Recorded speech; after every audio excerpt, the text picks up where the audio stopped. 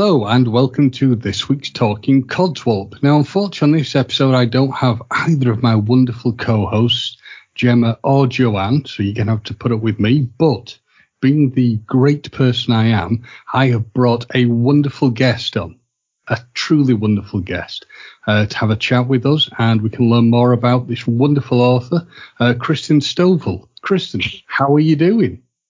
Well, really well after that introduction. And I just want to check. I didn't butcher your surname, did I? What was that? I didn't butcher your surname, did I, when I pronounced it? You did not. You got it just right. Excellent.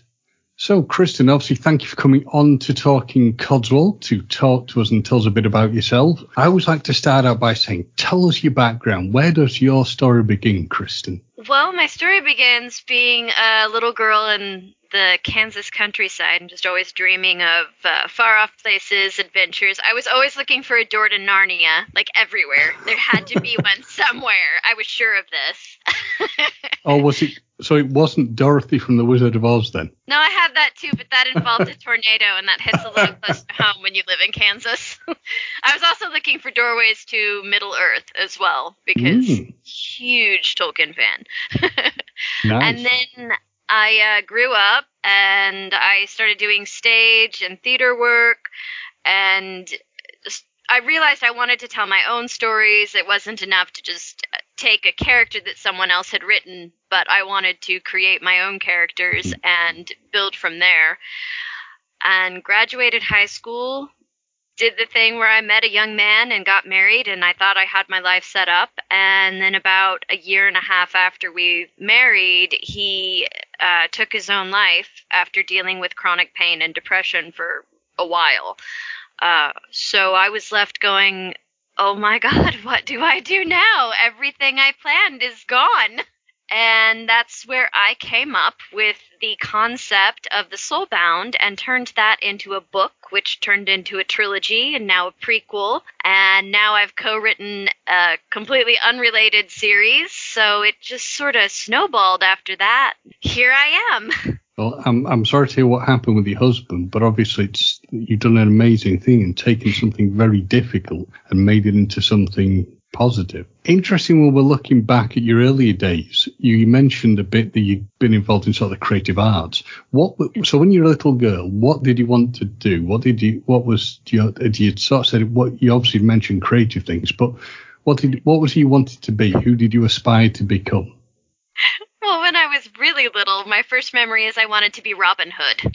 Oh, nice. See, or Looper, one of those. I like it. I wanted to be Optimus Prime. So Nice. The details of the fact that I was a girl and there were no Jedi, and also, I didn't live anywhere near Sherwood Forest. None of these things stopped me up. I was going to be Robin Hood or Luke Skywalker, obviously. But at least you had chosen sort of human, attainable characters. I wanted a robot.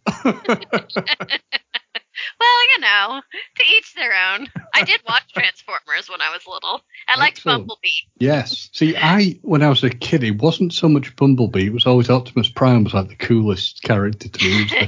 The biggest robot. Yeah, worrying as I've got older, I find myself thinking that the Decepticons are the more interesting characters, actually. So, but I don't know. I always like the villains in stories now. I find them far more interesting. They can be a lot of fun to write as well. I really enjoy them. So obviously you'd wanted to be those characters, which is very, very cool. I like that. You obviously mentioned about the reasons you got into becoming a novelist with the loss of your husband. But when it comes to your actual writing, who is it that influences you? Are there any particular? You mentioned Tolkien. Are there any other sort of novelists you look at all? There's another novelist named Juliet Marlier, and I really, really love her work. I believe she's Australian, but I'm not entirely certain. I like what she writes. I don't stalk what she's doing in real life. So I'm like, I don't care where she's from. I like what she's writing.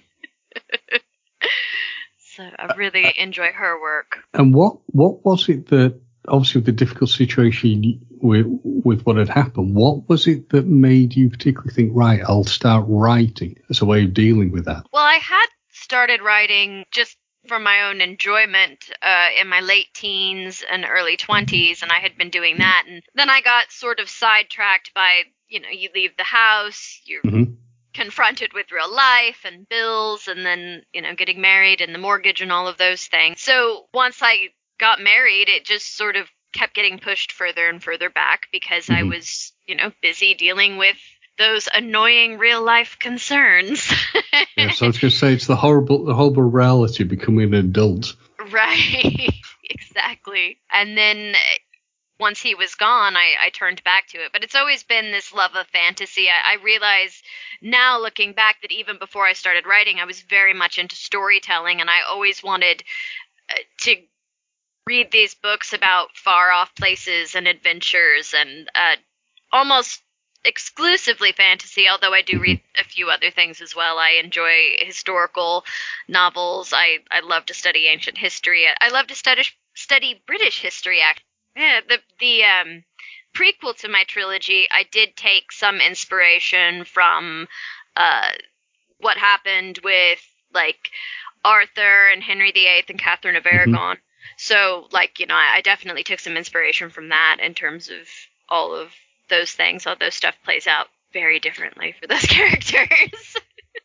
Interesting. And what particular, you were mentioning, obviously, the periods of English history. What sort of periods you mentioned Arthur, but obviously that's mythical. So what kind of particular periods interest you when it came to studying and looking at? Tudor history. Excellent. Why Tudor?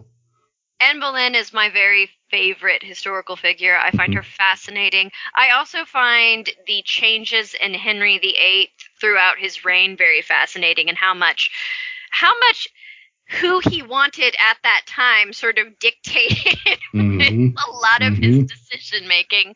It's a very interesting period in your history, and then it brought about Elizabeth, which is also amazing, and I love a lot of the Renaissance things that were going on. The way there was a shift in politics, in religion, and how much it shaped the world. Today. It's so fascinating. Like, on my bucket list is to get to Hever Castle. That's huge on my bucket list. One day I'm gonna go there. So when I was looking to your work, let's hope I get the pronunciation right. The Fay Touch Chronicles. Have I pronounced that correctly? You did. Well done. Thank you. So I've not mangled anything yet on my pronunciation. So no. That's a joint endeavour of work you do with Jennifer Sanders. And yes. I'd love to know how does that kind of collaboration come about, working with a different author?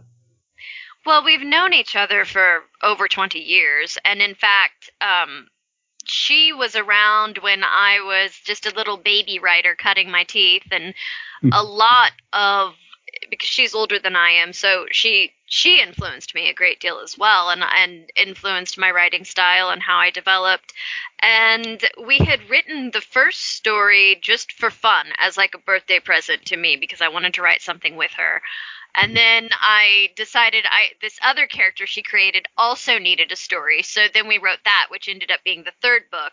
And here last year, I was just sort of playing around with them, and I messaged her, and I was like, I was thinking about this character Ross, and I think this is his story. And so we started talking about it, and she goes, these would make good books. And well, I've been wanting to do that for years, but we can't just do his story. We'd have to do all of them. And that's where it started. And it's really fun the way we do it. We don't take turns writing chapters or scenes. We each take characters, and then we get in a shared document that we can interact in real time. And like, if she's writing the male love interest, I'll write the female love interest, and we'll literally just go back and forth in real time, like as characters, through like having the conversation or going through the action. And of course we have to decide whose point of view we're in and what needs to happen in the scene, but it's interesting, it's very collaborative, it's very social. I won't know what her character is going to say or how her character is going to react to what my character does. And then it took place in Victorian Scotland, there's some stuff in London. It takes place, the first one, it's shortly after the last confirmed Jack the Ripper killing. So we did a lot of research and a lot of studying, and we have a British friend, and we were like, okay, does this make sense? Is this how you talk? Does this work? And so she would go, no, we don't say that. All right, we're going to fix it. What do you say? So it's a lot of fun. It was just so much fun. I miss those characters already. They're still in my head. I mean, as soon as you mentioned Jack the Ripper, that's one of the things I find, the whole Jack the Ripper situation, what happened, and the mythos that's come from that, and also the roll off of fiction that's come from that. Mm-hmm. You put that in front of me, I'm happy as Larry for reading anything about that at all. It really keeps me focused. Now, it was interesting when you talk about you take turns on writing different characters, different genders.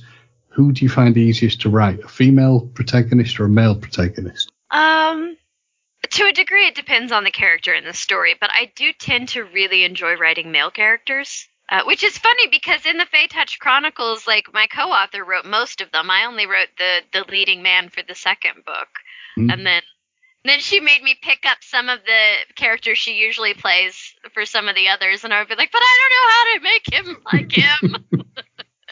But I enjoy writing the male characters. I think I enjoy writing each character in their own way, though. And because obviously, again, I return to the thing of both you writing the novel. What's the most challenging aspect of it? It often depends on the book. Some of them, they just flow, and it's just perfect. Others, sometimes the beginning, I often find the beginning the most challenging aspect, just because the heart of the story is later on that I want to get to. All of the action or the dramatic scenes, those are later on. But the beginning, you have to get all of the setup, and you have to make sure all of those pieces are fit correctly so that you can make sure that what you have planned later makes sense. So that's always the most challenging to me. You've almost, because I love it when this happens. You preempted a question, which is, I was kind of wondering, when you've got like a trilogy of larger on something you're writing, do you start with just like saying, okay, this is exactly where we want it to end, or I was intrigued on the way when you were mentioning that. I was always wondering, do you go, right, this is exactly how it's going to end, or can you find yourself working on the principle of having that ending, then things will change as you're writing?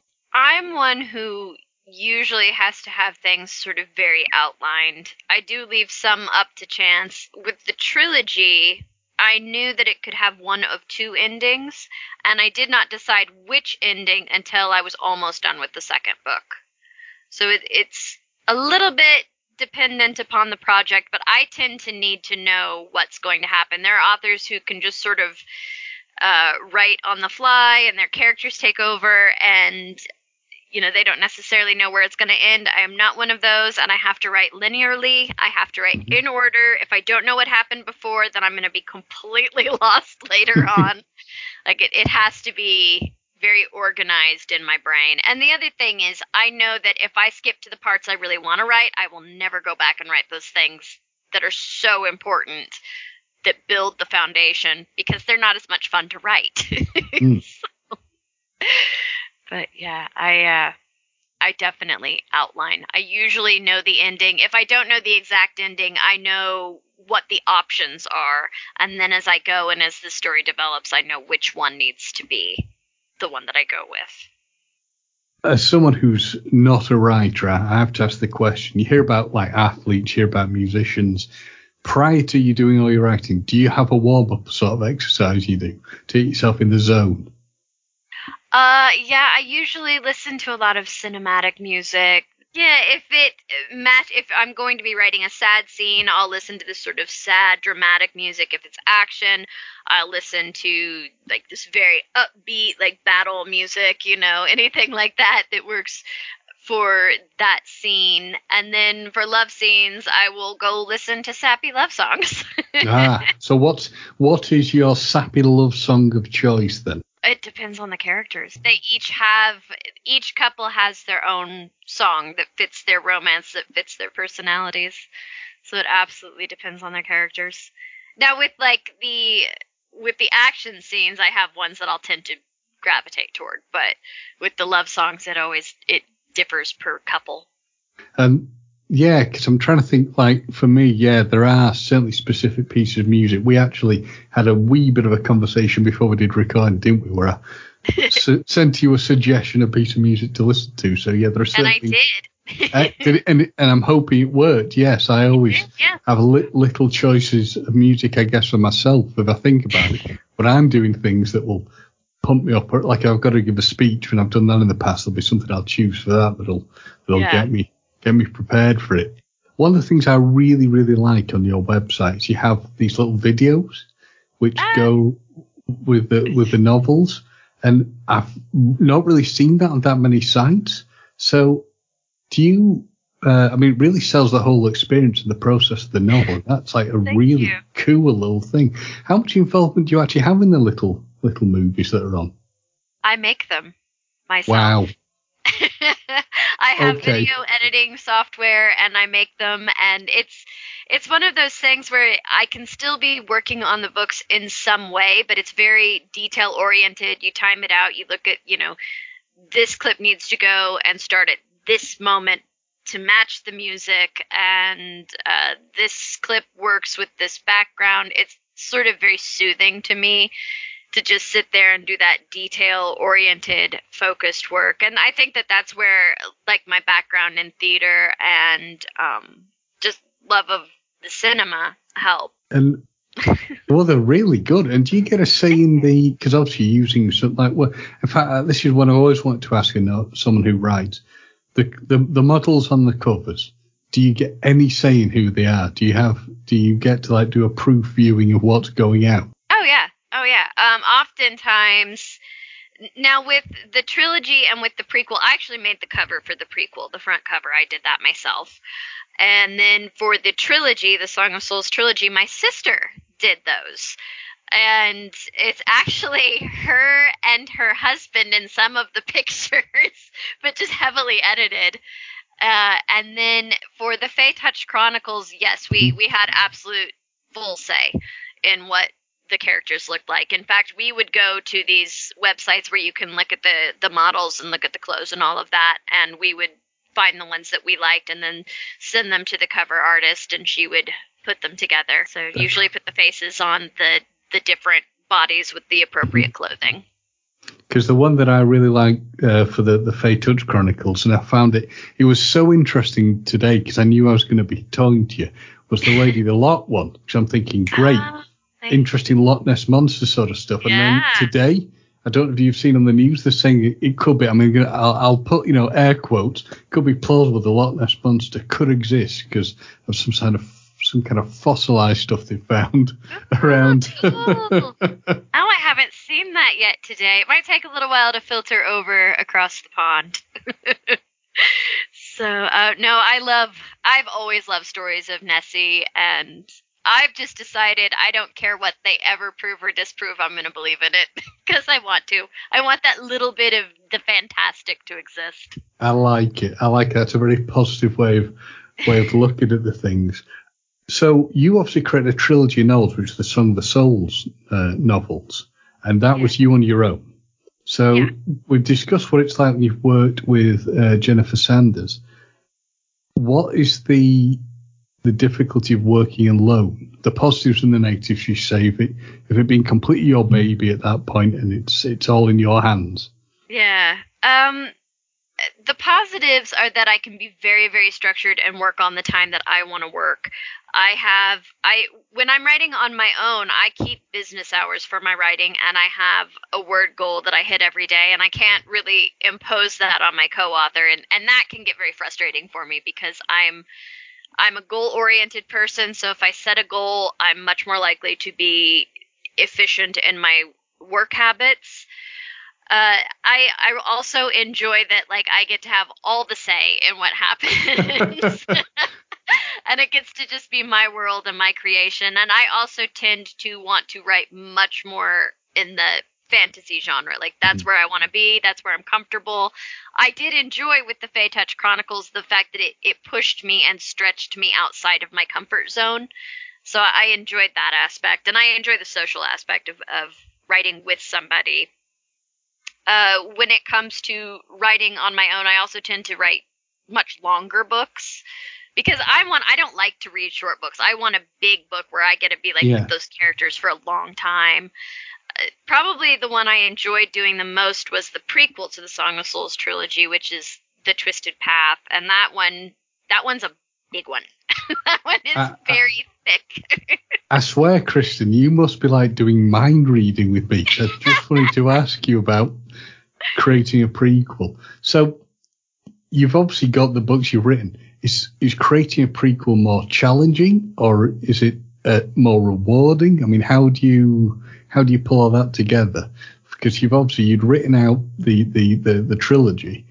Does it become a bit difficult? Do you ever find yourself sort of going, "Oh God, I can't put that part because it might cause me an issue with something I've already written"? Or I'm intrigued. How is a prequel put together?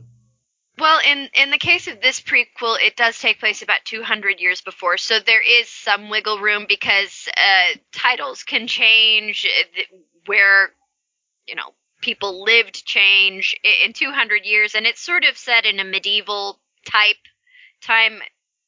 So, record keeping wasn't super amazing and efficient there. So it's completely plausible that there would be some details that would be different and some things that would change through the course of 200 years. I knew a lot of what happened in the prequels as I was writing the trilogy. So more so I was building the trilogy knowing that lore existed, knowing that those people existed. I didn't know their names. I didn't know some of the details of what they went through, but I knew the broad strokes of the story.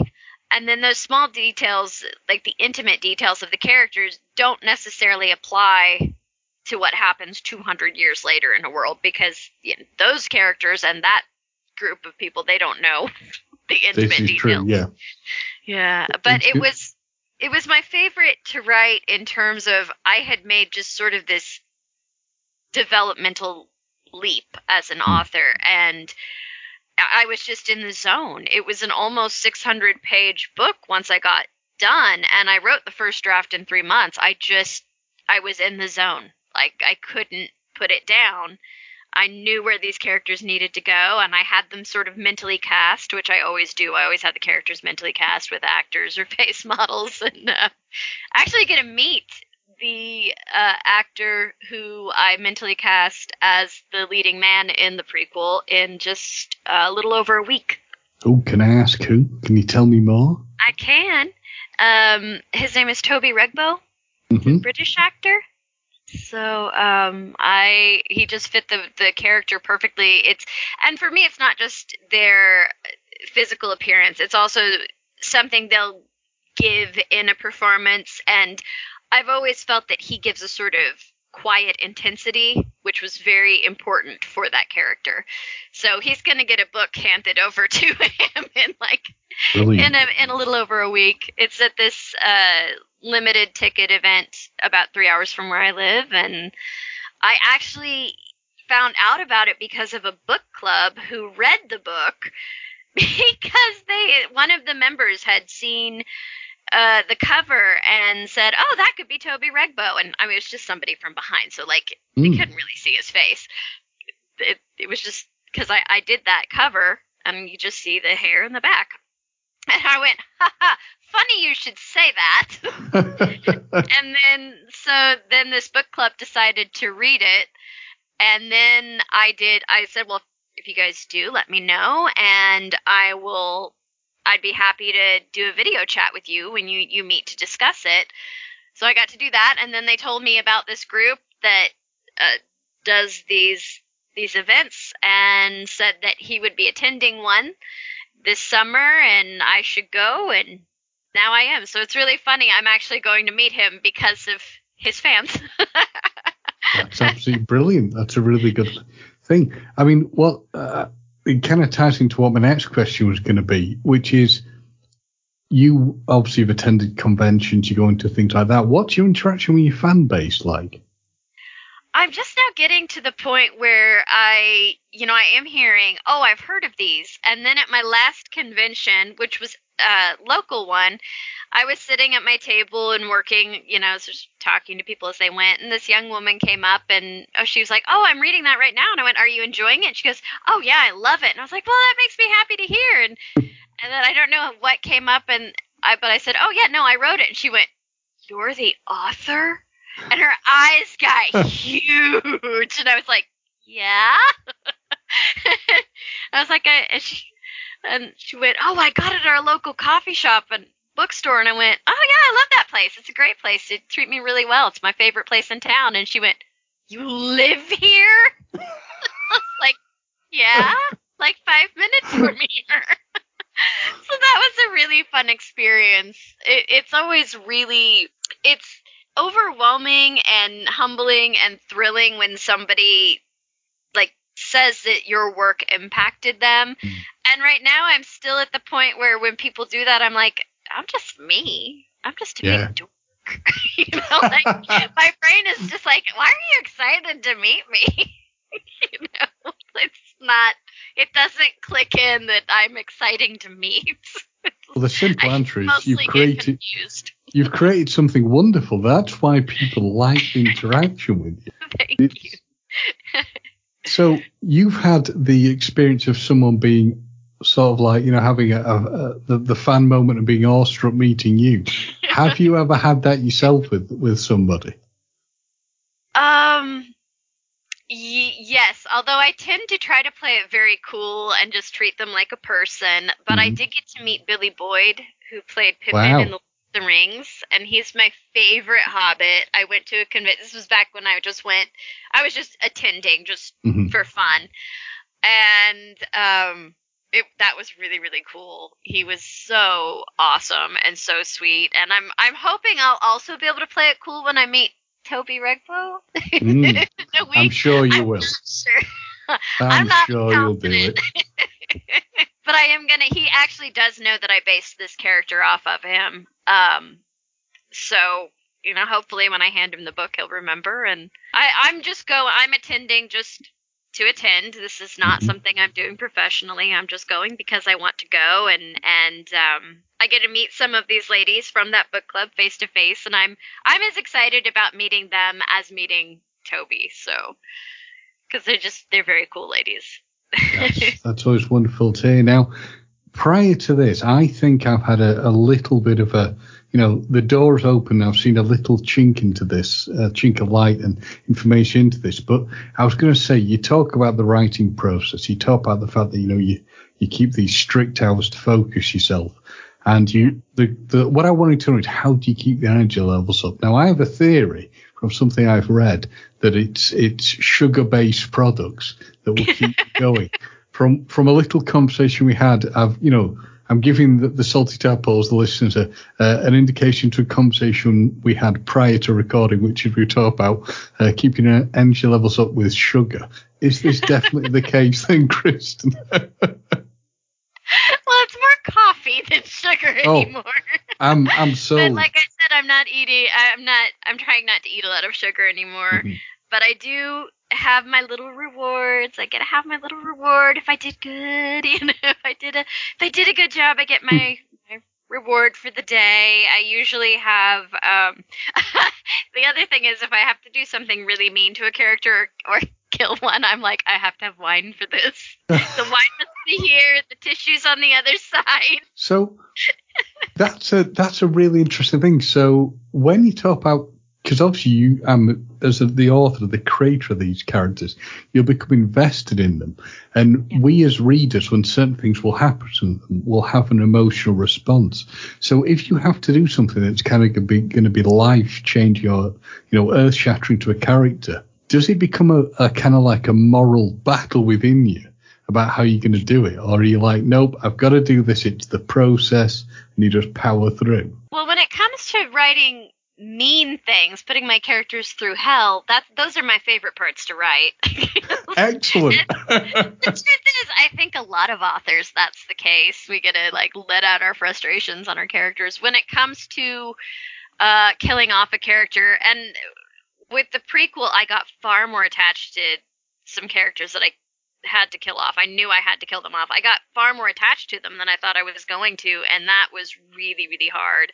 And I will be sitting at my computer sobbing while I'm writing this, while while a character's dying. I'll just be sitting there like I've had like the next day I'll come back and there'll be these little tear stains on my computer. And then when I edit them, I sob all over again. And it does get really hard. And what's interesting is I always hear my characters' voices, not in a like psychotic way, but I know what they sound like. I can hear them speaking when I write lines and everything. And once I kill off a character and I finish that final editing wash, I won't hear them anymore. And it's really sad. Like there's just this silence where that character's voice used to be. So it's a little sad to say goodbye to them in that way and to feel that absence. Because my characters become it's like they exist in a little green room inside my head, and I know, who they are and what they want, and occasionally something will happen and like I'll just know that a character would react to such and such in a certain way, and they stick with me. I do love my characters. They stick with me.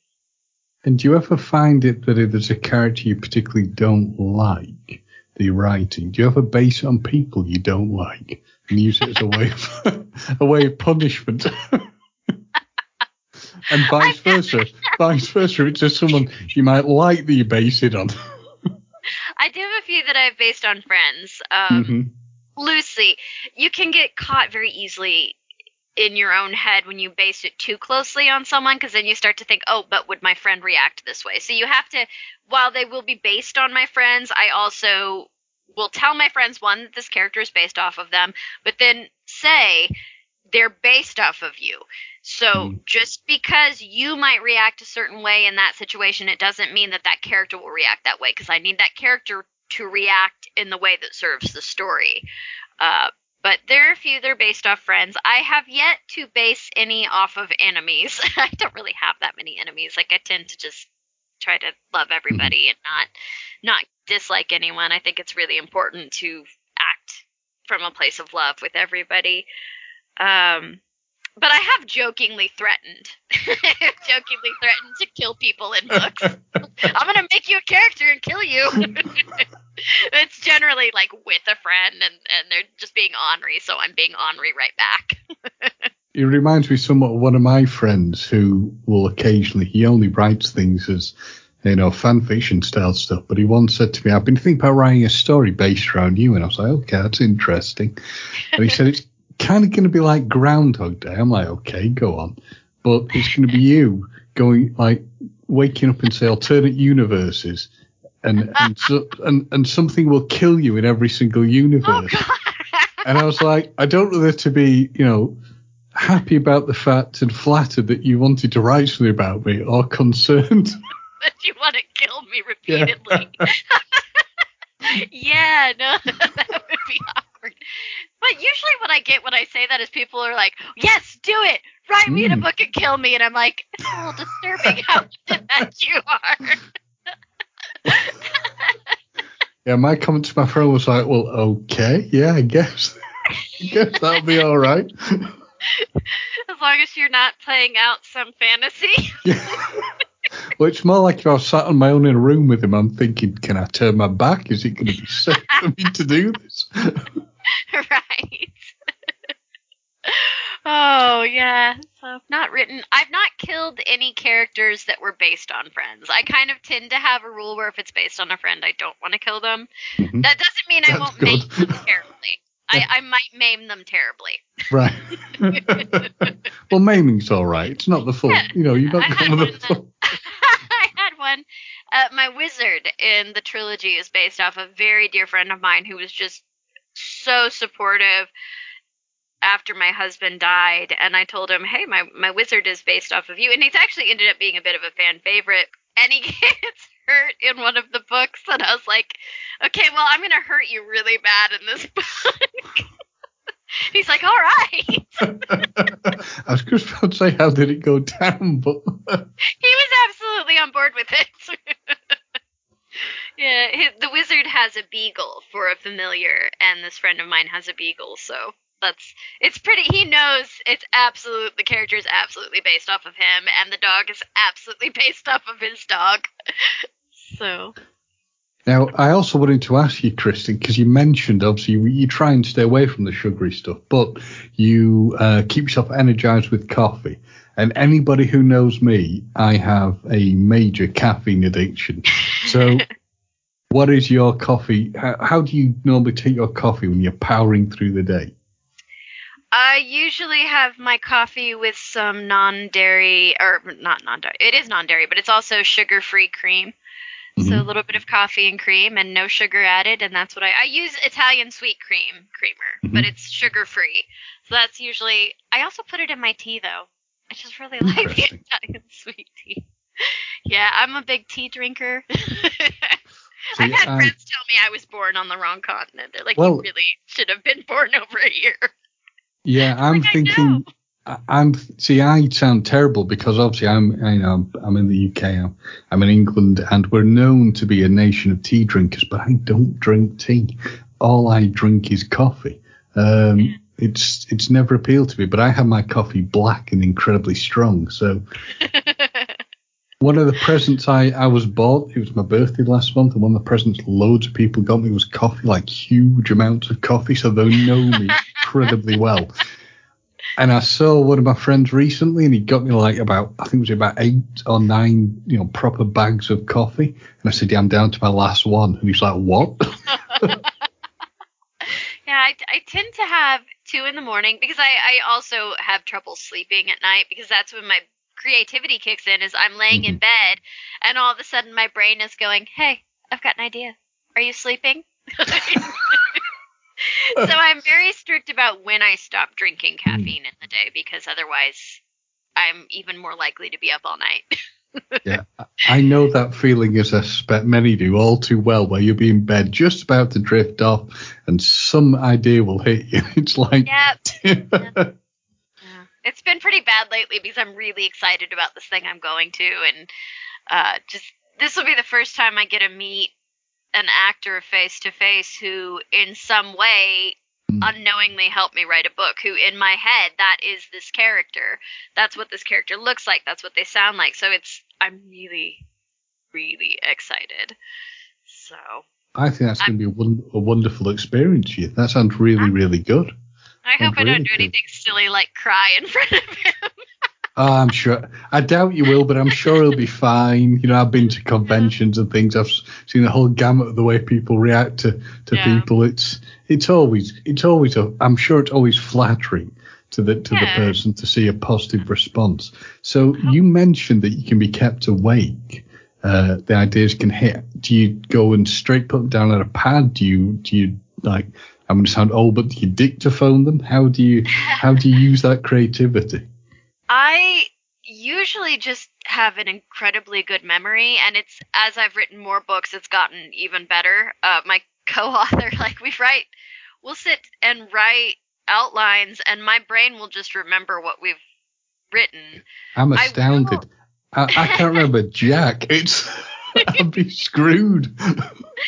I will sometimes, if there's a specific line of dialogue in my head that I've just come up with and I need that specific dialogue to be preserved, I will write it. I'll grab my phone, which is generally on the little nightstand next to my bed because it's also my alarm clock. I'll grab it and I'll write in a text draft, usually to someone that I like, a family member. So if I do accidentally send it, I can just be like, oh, this was just dialogue. Don't just ignore it. But I'll just save it in a text draft. And then the next morning when I'm up and at my computer, I'll pull up the draft and look and see what it was, or put it in a Word document to save for later if I'm not at that point in the story yet, and then I'll just delete the text draft. But that's about the only time that I will make sure I record what I wanted that character to say. Now, if it's something I'm collaborating with, if I get an idea in the middle of the night, I'll grab our little conversation on Facebook and I'll type it in there and send it to her, so then she also knows the idea, or in the morning we can discuss it, because if we're collaborating, I can't just say we're doing this just because I had the idea. So, but that's generally, I just sort of keep it in my brain. I don't know how I do it, but I do. It's a hell of a good trick. Are you good at remembering people's names as well? No. See, if you'd said yes, I would have just been like, no, you're too good, because you can remember stuff and you can remember names, because I can't remember anything. Names are really, have always been a hard one for me. Faces, I'm great. I'm like, yeah, I know that person, but that's about all I've got.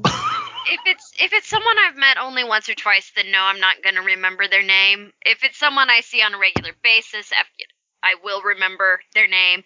I think it's just because what's happened now is that my brain prioritizes the stuff I've made up and the stories, and I just need to keep all of that in my head. And then when it comes to like real life things, like if I have to remember a date, nope, it goes straight in my phone, because I will not remember it. I will not remember the date or the time. I will have to check it 50 times before it happens. So, but yeah, as long as it's something based in one of my books, I'll remember it. Except if it's like a city name or how to spell a minor character's name. I always have to go back and look at those things and go, okay, that's interesting. Interesting that those pose a problem. Out of interest, when you made the decision to become an author, what were people's reactions like? You know, like family, friends, things like that. Because you sometimes hear people who go into like the creative industries, people almost take a step back. So like, are you sure? You sure you want to do this? What was the reaction from people around you? Because it sounds like from what you said, people are generally very positive. Certainly your friends, when you've told them you were going to base characters on them, even when you may do sort of strange things to those characters, they've still all been very supportive. Was it a similar experience when you said, this is what I want to do, this is what I want to make my life? I don't think I started with, this is what I want to do, this is what I want to make my life. It started with, I'm writing this book. My family and close friends were very supportive. There was a point where it was obvious that in some way it was sort of viewed as this was my hobby and not for real. And that, you know, as the books are gaining success, as I'm publishing more books, there has been that shift, and there have been times where I've clashed with people where I'm like, no, this is my job. I can't just not do it this day. If you don't understand, if I don't do it, there's nobody to pick up the slack. This is what I do. So there's that. Once more of an acquaintance said something along the lines of, oh, I could never do that because there's no security in it. And I'm like, okay. You know, that's fine, but it's, for me, it's never been a matter of if they're successful, but when. Because I didn't want to leave that window for not doing it, for not pushing, for not making it work. And I think you hit the nail on the head of why you've been successful with it. But you know, being honest, it's the fact you've set out the stone. You've said, right, this is what I want to do. This is what I want to achieve. Because the comment you just made then of, I don't know if I could work without the security. It's very interesting. There's somebody, my family, and I know who's an author, and somebody had made the same comment. They said, I don't know if I could do it because of the lack of security. But obviously you have said this will work. This is the way I'm going to do it. And yeah, you've done very well with it, and you're creating some wonderful things. So thank you. I can see why that's happened, because you've gone for the brass ring. You said that's what my result will be. Yeah, I'm a goal-oriented person, and for a while I had people saying that I was competitive, and I was like, no, I'm not competitive. I'm not competing with anyone. I have a goal, and I will get blinders, and I'll go after that goal just like crazy. But I'm not noticing what other people are. I'm not paying any attention to the fact that maybe someone else is trying to win. I have this goal I want to go after, and I'm not even like focusing on anything but getting to what it is I've set for myself. So I'm very goal oriented. If somebody wants me to do something, just give me a goal, and then I'll be like, I'm locked in. We're doing this. And using using the goal analogy, if you could work with anyone, joint author with anybody at all, past, present, who would it be? It would be the person I have already gotten to work with, Jennifer Sanders. Because the friendship has meant so much to me and developing and everything. So getting to write those books with her was big for me. Just because I respect her so much and I love interacting with her and creating with her. So that was always, writing something with her was always like top on my list. The fact you've done it. That's brilliant. So anyone else, I think I'd be absolutely intimidated by. Like if it was Juliet Marley or Tolkien, I would just sort of go and hide. I'd be like, no, I can't. I'm not worthy. So if we took you out of the fantasy genre, what else would you kind of like to write about? Is there any kind of the novels that you would like to focus on? I don't know. Maybe historical fiction. Mm-hmm. I could enjoy that. Because it does still. I have found I don't like to write things in modern times. I'm like, I live here. I work here. This is not interesting to me. So it would definitely be, I think, historical fiction. I would enjoy that. Interesting. Yeah, I think that could be a good thing. I mean, I do find that kind of area interesting. I like the kind of offshoot stuff because you can. Yeah. I mean, like we talked about the Ripper style stuff, the amount of the ways you can sort of play with and work with things of that nature. Yeah. Would be interesting. And assuming from what we've already kind of discussed and what you've said, you will probably be looking on this side of the pond, possibly more than your side of the pond for things to write about. Yes. All of my characters have British accents in my head. Can't blame you. I cannot blame you. We've got wonderful accents here. We've got an interesting mixture of them, depending on where you go in the country. Yes. Well, and I also like the Irish accent as well. Basically, just all over there. I was just sitting here the other day thinking, I wish I lived there instead of here. And then I live in Kansas where we have a slight twang, which I mean, I'm sure that you're hearing it, but I try very hard to not have it. It's funny half the time because I watch a lot of British shows as well, and I'll start like just without even thinking about it using the accent, and then I'm like, wait, nope, I'm not from there. So, which British shows do you watch? Well, Doctor Who, for one. I love that. In fact, it was a piece of music from Doctor Who that gave me the inspiration for the scene that started my first book. Wow. I really love.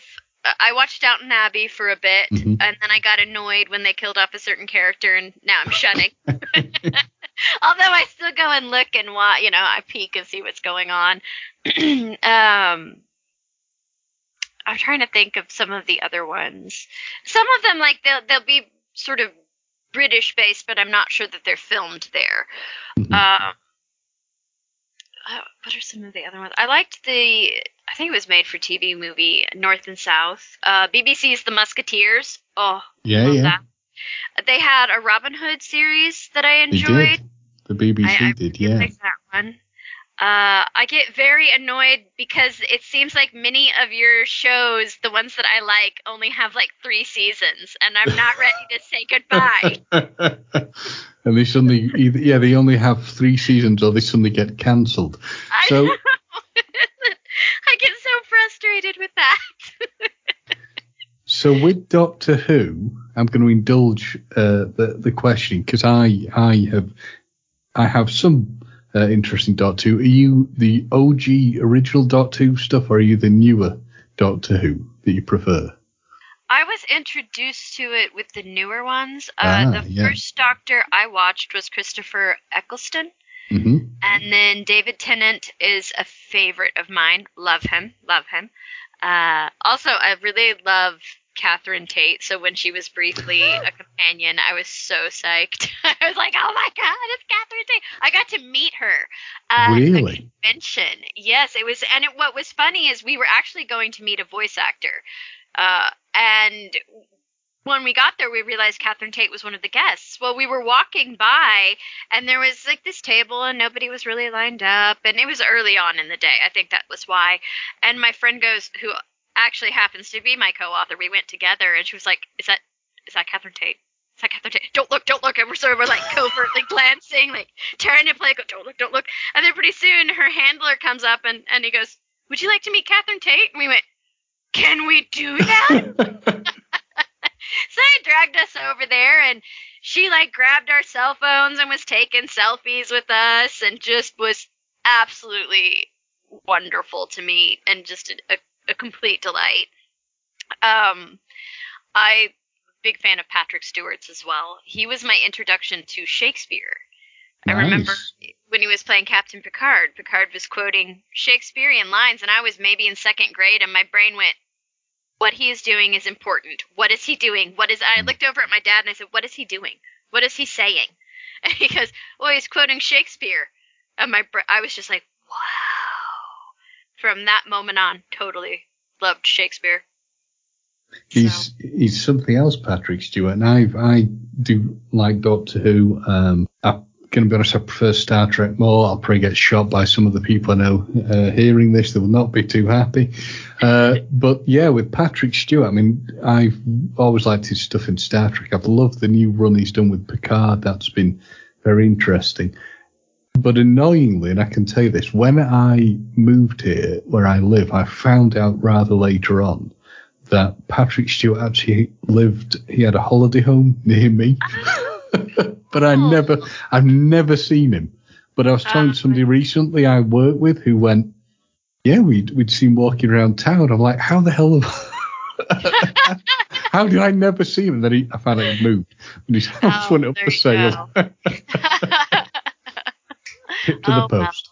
Wow. Yeah. I think it would be amazing to meet him. I don't know that I ever will, but I think it would be amazing. And I would absolutely tell him, man, you introduced me to Shakespeare.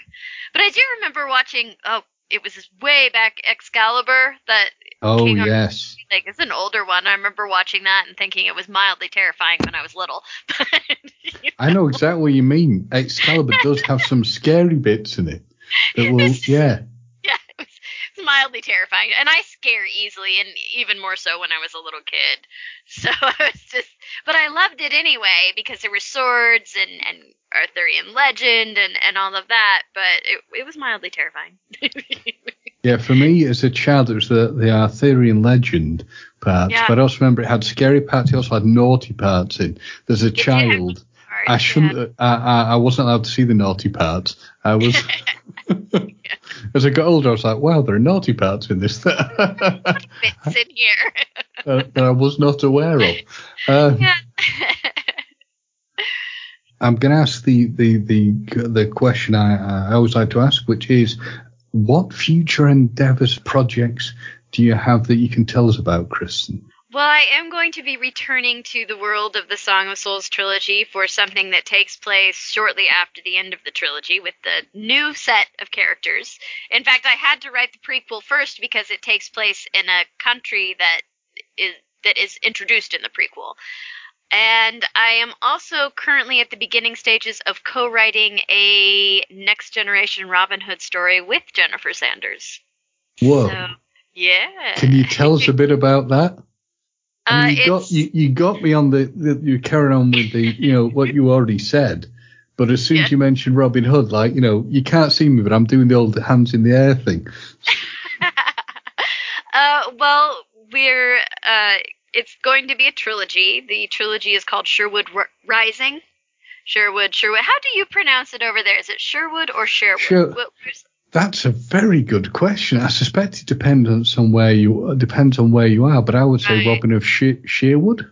Sherwood. All right. Yeah. Somebody will correct me, I'm sure, to tell me I'm pronouncing it wrong. Very different based on the regional accent as Sherwood? well. We'll go with Sherwood. Yeah. Yeah. Whereas we say Sherwood or Sherwood. So I tend more towards Sherwood. But yeah, so it will be following Robin's child and some other characters. But the first book is called Wolf's Head, and that's the one we're just starting on now. She's working on another project, and we got a whole series out. I went from having 3 published books to having 5 in like the span of a year, so I'm a little creatively exhausted. So we're very just sort of in the beginning stages and setting it up and dabbling a little bit. We have 2 days a week that we meet up and work on it, and it's coming along. Don't want to say too much about it so far, but it follows Robin Hood's child and some children of some other historical figures that are not historically. The children are not historically based, but it does follow them as well. That sounds that sounds good. Robin Hood was one of the first things I actually remember reading as a child and getting into that world. So it'll be interesting to see how you can expand that and look at it for a whole new generation. So and we are incorporating some fantasy elements in it as well. Even better. Yeah, we both enjoy having some of those in there. But I've always loved Robin Hood. My mom was actually an archery state champion, so I kind of grew up with, knowing a bit about archery and everything. And I'm not as good as she was back in the day, but it was always fun. I was always making little bows bows out of sticks I found. It was swords and sword fighting for me, and I can promise you will knock spots off me when it comes to archery, because it ain't gonna happen with me. It would not work. It'd get very messy very quickly. I love the swords as well. I collect swords, actually. Really?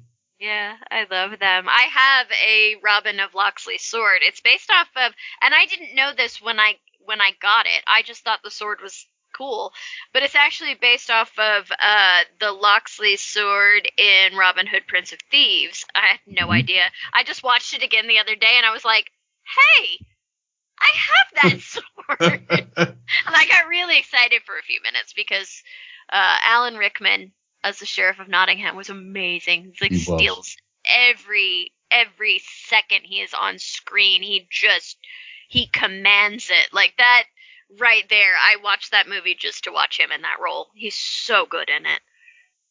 The wonderful Robin Hood Prince of Thieves, where strangely Robin Hood has an American accent. That's an American accent, yeah. But every once in a while he'll say something like he's trying a little tiny bit, and I'm like, oh, give it up, Kevin. Give it up. No one's convinced by this. Just you give it up, man. Yeah, just own that you can't do it. Yeah. I've actually done roles where I had to have a British accent, so that was interesting. That was fun. Accents are always an interesting thing to try. They either work wonderfully or they can slightly get a bit muddled. Yeah. Well, and then here in America, we always think of like that the very aristocratic London clip. That's what we think when we say, that's when we say British accent, that is where our brain has gone.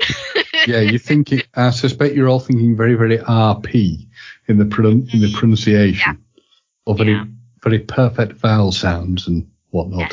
Yes. So how can we just, with regard to your future works, you obviously told us about that, but where are we able to we will put in some links obviously for you, but is there anything you'd like to just mention that our listeners can have a look at you on your website address, things like that? Yeah, if they go to Boundless Fantasy Books at Wix.com, they can find all of my books there, all of the trailers. I just uploaded the latest one that got finished, and that was for the prequel. Oh, just hit my microphone. And I'm on Facebook, the Boundless Fantasy page. That's the one. I'm the best at updating and keeping people and news and anything happening there because it's just really convenient. With the website, I actually have to go into the building part and put it in, so it's a little bit more trying. I am on Instagram. I am grudgingly on Twitter, and I am grudgingly on TikTok. I don't do as much as I should on those, but the best places are Facebook, Instagram, and the website. And that's where you can find me. And all of my books can be purchased on Amazon, and soon all of them will be available in digital form on multiple platforms. Many of them already are, but I had to wait until they were on the trilogy was on Kindle Unlimited, which is sort of like Netflix for books. But when they're on that platform, you can't have a wide release, so you can't have them on other digital platforms, but that's about to end, and then they will be going wide digital. So they'll be on like Barnes & Noble, and pretty much any of Barnes & Noble is big here, but pretty much any of the larger bookstores or like Google, Apple, all of those, they'll be available there as well. Well, I want to say a huge thank you for coming on, Kristen. I have enjoyed this, and I hope you have too, and I'm sure our listeners will enjoy it. And Gemma and Joanne did just want to say sorry that they weren't able to come on and speak to you on this episode. But it's who knows, in the future you may be able to pull it together, so we're all here. So as we always sign off on this, I think I have been talking of Codswallop this week, so I will finish on that. So I have been James, this has been Kristen, and thank you so much for listening to us, and thank you for coming on, Kristen. It's been wonderful. Thanks for having me. I've loved it. I've loved just listening to your accent. So.